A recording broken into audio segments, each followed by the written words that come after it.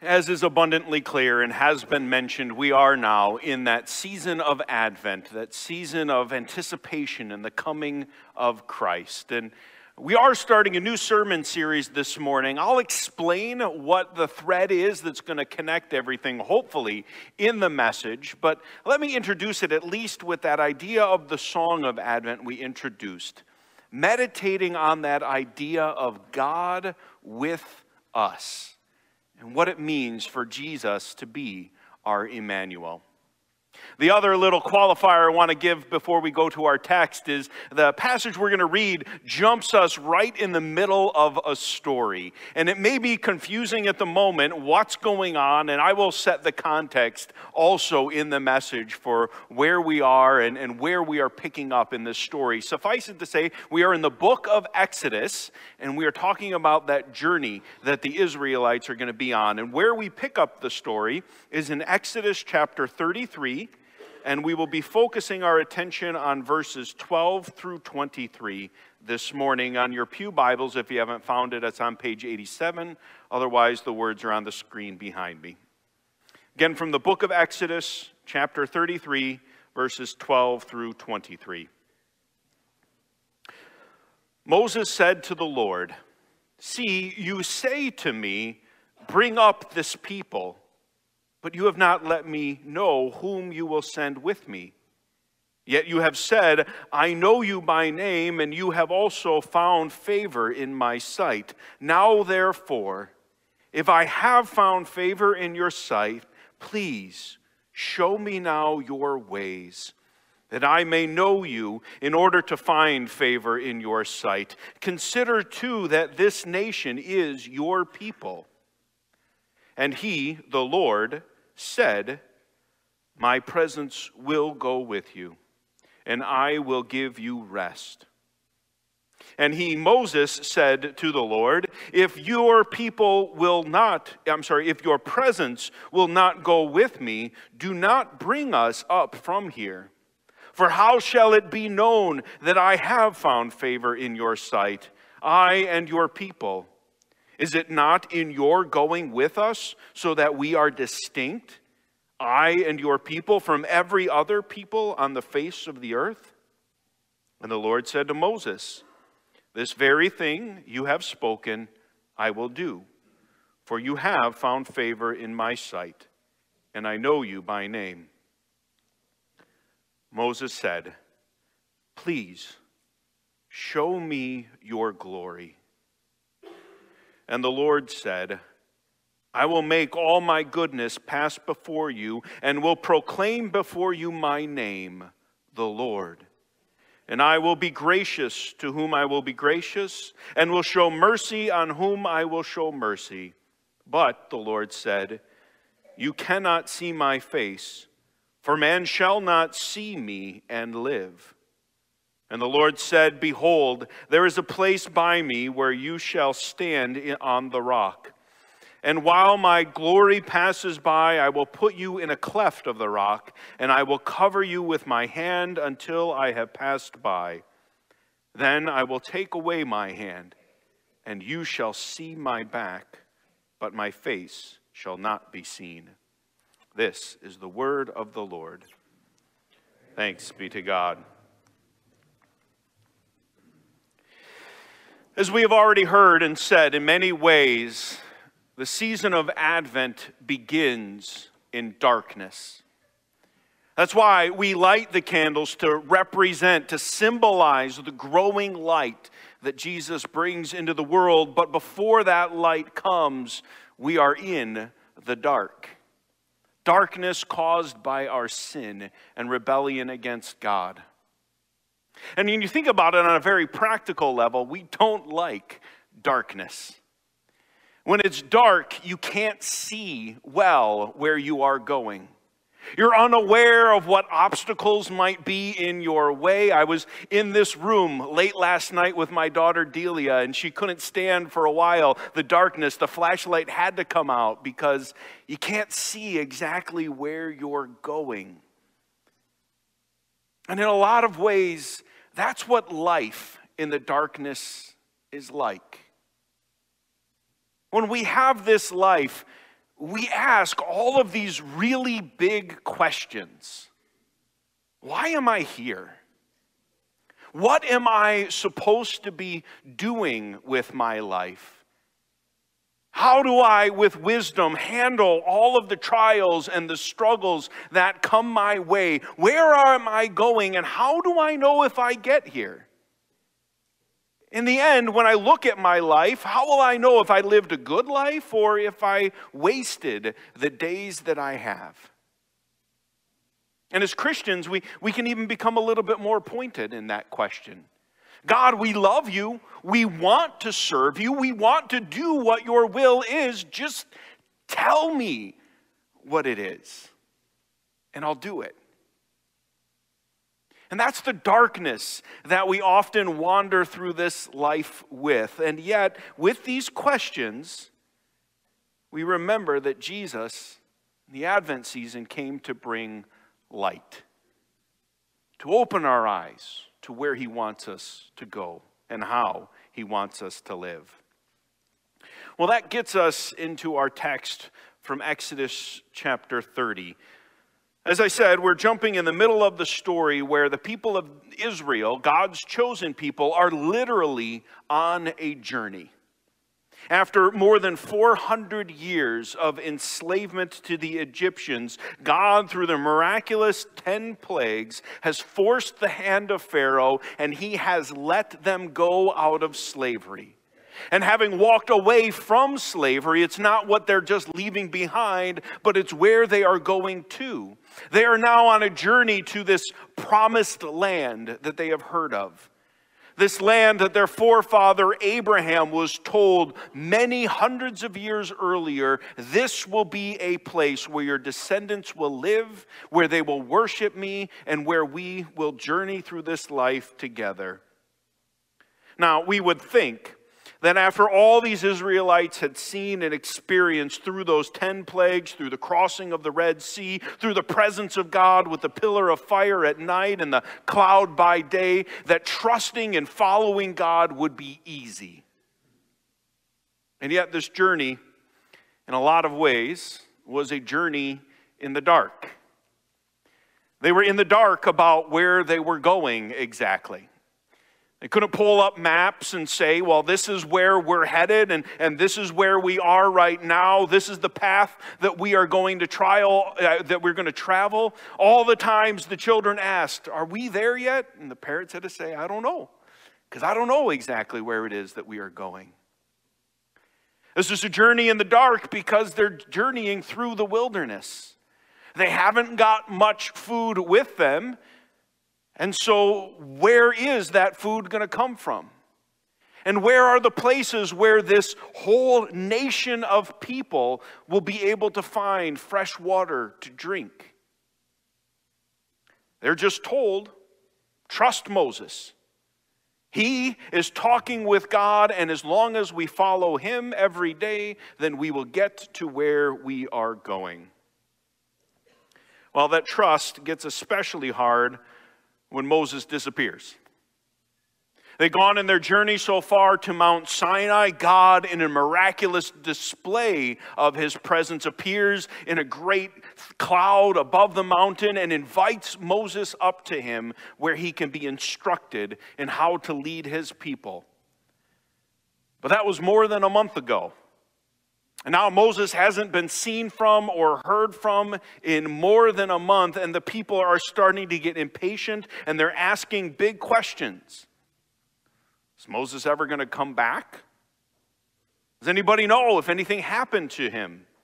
How long is this going to take? How long do we wait?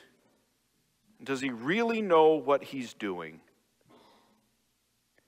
And with those questions looming around them and wanting something a little bit more tangible, something more visible, something present that they can at least hold on to, in Exodus 32, the chapter obviously before the one that we read, we find out that the people decided to make for themselves a god in the form of a golden calf. They fall back to the things that they had seen in Egypt because they wanted a God that was among them that they could see and visualize. And Aaron, the brother of Moses, he takes a bunch of their gold jewelry, he forms them into an idol, and he proclaims to the Israelites, "Here are your gods, O Israel, who brought you up out of the land of Egypt." Now, while idolatry in this kind of literal form is not often something that we really are tempted toward, making an image, I think we can at least be a bit sympathetic by the desire that motivated them. As we all know, it can be hard to follow an invisible God. Well, even while we might be slightly sympathetic to the motivation, it's extremely clear that this is a great sin. And they knew it.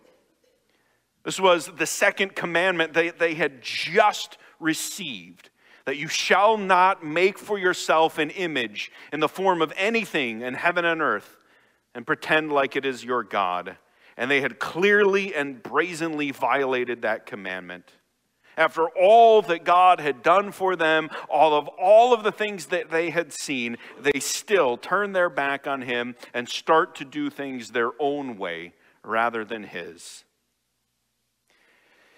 And in that sin, there are obvious consequences.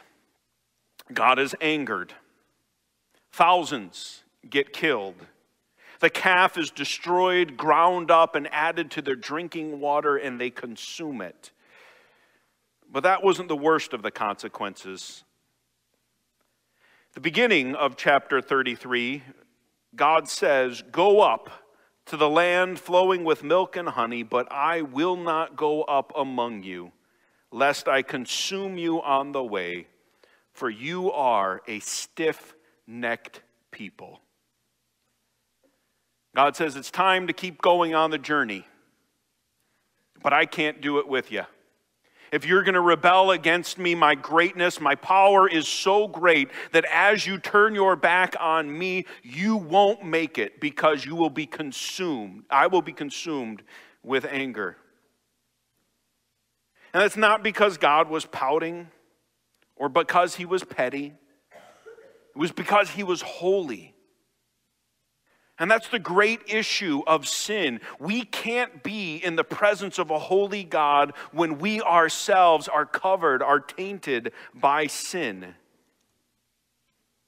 And so it's into that conflict, into that struggle, into that huge question of can we continue on this journey without God going with us that we enter into the story and picked it up in verse 12 of chapter 33.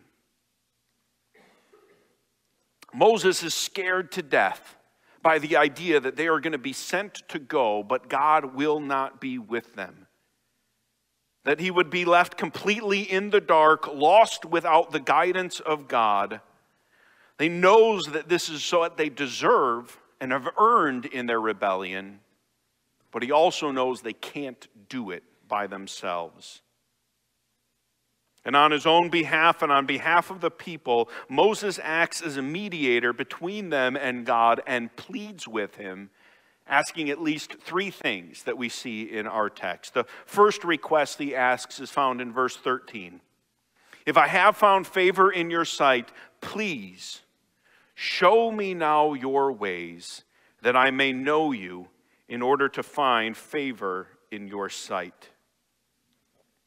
On this great journey, we know that the people need food and drink, that they need guidance, but the greatest thing that they needed was God among them.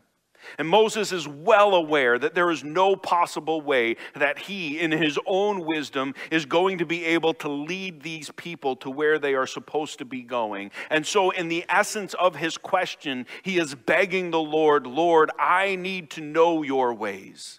I need your direction. I need your presence if we are going to be able to take this great journey.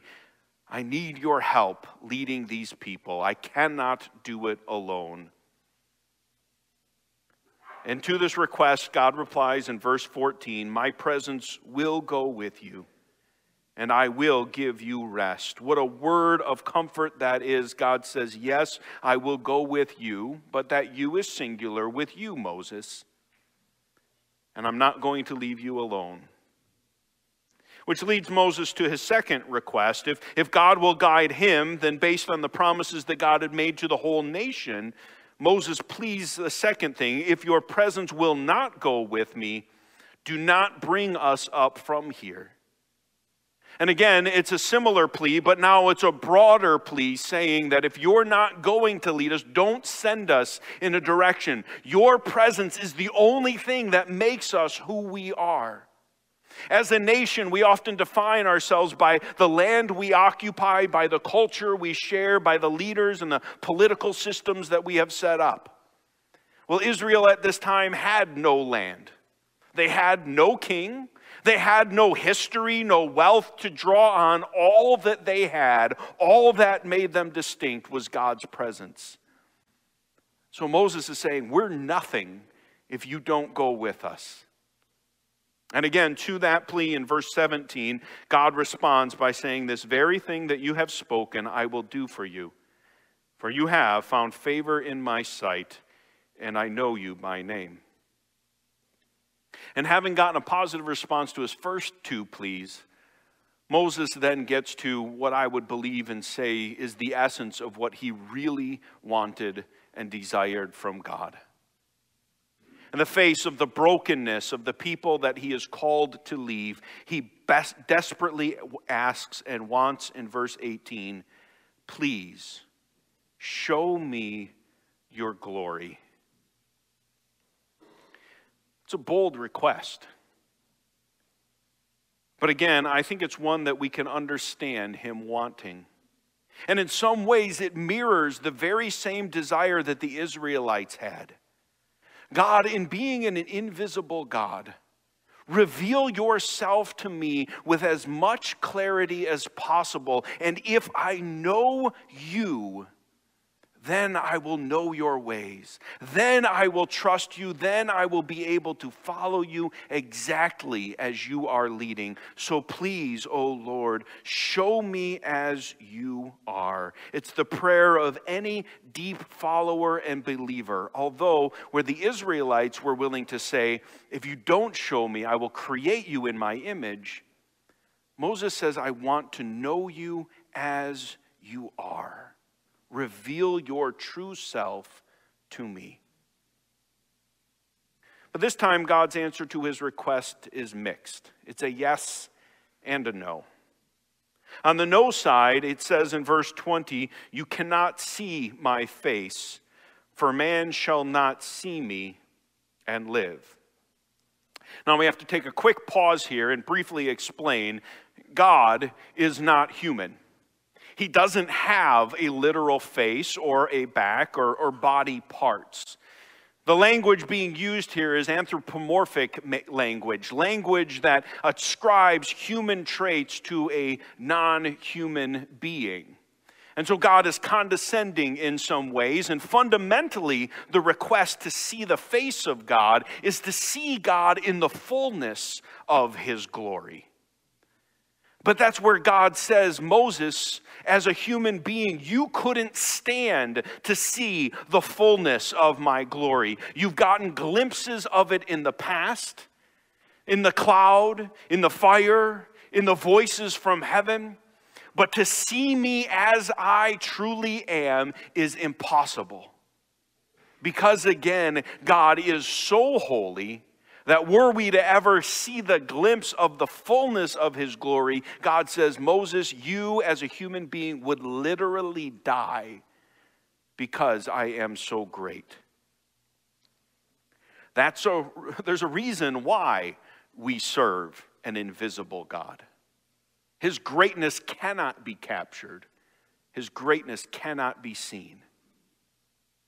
However, again, in his grace, to answer Moses' concerns and to sustain him in this trial, God does say that he will allow Moses to get a deeper glimpse of his glory. Verse 19, he says, I will make all my goodness pass before you and will proclaim before you my name, Yahweh, the Lord. Behold, there is a place by me where you shall stand in the rock, and while my glory passes by, I will put you in a cleft of the rock, and I will cover you with my hand until I have passed by. Then I will take away my hand, and you shall see my back, but my face shall not be seen. And sure enough, right after this promise, God calls Moses to come to him. He says, bring 2 new tablets, having destroyed the previous one in his anger for what was taking place in the camp with the golden calf. God says, bring me back 2 new tablets, and I will again reveal my word to you. Furthermore, God does reveal himself in a very tangible way. In Exodus 34, 6 through 7, it describes how God passes by Moses, and he reveals himself as the God who is gracious and loving, slow to anger, and abounding in steadfast love. And ultimately, this promise is fulfilled as God was merciful and patient with his people. That throughout this journey, though very often there would be times when they disregarded God's direction, God's command, and a clear guiding of his hand, God never left them, but he was faithful. But when you think about God revealing himself to Moses, what an experience. What an answer to prayer. As he was called to be their leader to the stiff-necked, wandering people, God sustains Moses by revealing himself in a very tangible way. God was with Moses on that mountain, and with God's presence being there, Moses knew he hadn't been abandoned and that God would guide him until the journey was over. Now, what does that have to do with Christmas? And why are we reading this for Advent? Well, first of all, let's go back to that common experience and that feeling that we have been given this life. We know that there's a purpose for this life, that we are on a journey. However, it can feel that that journey is in the dark. Where am I going, God? And how do I get there? And as we ask those questions, how prone are we to start wandering off in our own directions? Like the Israelites, how prone are we to start to create a God in our own image? Maybe we don't form idols, but we want a God that we can understand, a God we like to worship and walk with. And so instead of the way that he's revealed himself, we just take the things we like, piece it together, and that's the God that we are going to worship. We can too have that desire to just see more of God, to know him fuller, and to get those precious glimpses of his glory. And the hunger for those glimpses often touch our lives when they are the hardest. And into those desires and struggles, once again, Advent reveals that Jesus comes to bring light and direction. In John 14, a text that we're going to look at more closely in a few weeks, Jesus is about to go to the cross, and he's preparing his disciples, and they too are scared. Scared that he's leaving them and that they're going to be lost for what they do next. And when Jesus tells them that they know the way to where he is going, Thomas asks, Lord, we don't know where you're going, so how can we know the way? Jesus gives an answer, and then Philip asks the question, very similar to Moses, this request, Lord, show us the Father, and that is enough for us. And to this, Jesus replies, whoever has seen me has seen the Father. That's the miracle. That's the thought that I want to meditate on this Advent season. That in seeing Jesus, we are seeing God incarnate, God in the flesh, dwelling among us, living among us, experiencing life as we experience. That word Immanuel means God with us. And in being present among us, he has blessed us in so many ways. And today I want to focus on how he blesses us with direction in life. That as much as it was a blessing to Moses to experience the presence of God and how comforting that was, oh wait, okay, I will be led and we will be led. How much more have we received in seeing the person of Christ?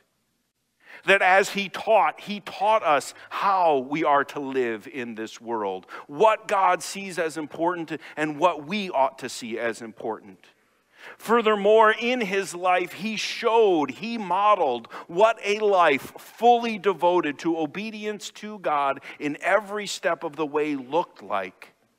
And as we follow the example that he set, we learn how we ought to live our lives. And what was the model he set? He says, if anyone would come after me, let him deny himself, take up his cross, and follow me. And that's the other thing that Jesus did. He taught us, he showed us, and then he went to the cross on our behalf, repairing that damage that had been caused by our sin and separating us from a holy God and making it possible to know him more fully and to be assured that there is a promised land, eternal salvation that has been given to those that believe in Christ. And then when he does ascend to heaven, finally he left his Spirit with us. God not just with us, but in us, convicting us of sin, guiding us. And that is one of the key words and the responsibilities of the Spirit, to be our guide. Now, for sure, there's not going to be a text in Scripture that tells our college students, our high school students, this is the college that you need to go to. There's not a revelation often for college students to say, this is the career you ought to be entering into. We're not going to find a text that tells us when it's the right time to have children or how to handle the trials and struggles that come our way. But when we look to Jesus, we see God. And when we see God and we follow the life that Jesus has called us to walk, we will be guided through the broad principles of life. And then the important details will be filled in. We're going to continue to develop this theme of God with us in the person of work of Jesus and what that means. But for this morning, again, we celebrate the coming of Christ in the direction that he gives us. Despite the sins that we've committed, God has not abandoned us. And as just as God revealed his presence and his ways to Moses on Mount Sinai, encouraging him in that ongoing journey toward the promised land, we can celebrate the fact that Jesus has become our guide through this life. And that being present among us, we've seen the Father. And the more we see Jesus, the more we see God. And ultimately, as we seek to follow him, what a gift. What an answer to prayer. Thanks be to God that we're not left to just aimlessly wander through this life, but Jesus, our guide, says, I am with you. Now follow me. With that as our prayer, let's bow our heads. Lord God and Heavenly Father, we grieve over the darkness of this world, the darkness that we have caused because of our own rebellion. Where you have been clear in your word, we, in our rebellion, have decided to go different ways, to reject your guidance, to reject your word. And so often, Lord, that has led us into just more complications and problems, which is why we praise you for revealing yourself. By revealing yourself as you did to Moses through your word and through your presence in Christ. Father, may we truly follow after him. May everywhere we walk and go be guided by your step. Bring light to our lives as we seek to serve you. This we pray in Jesus' name. Amen.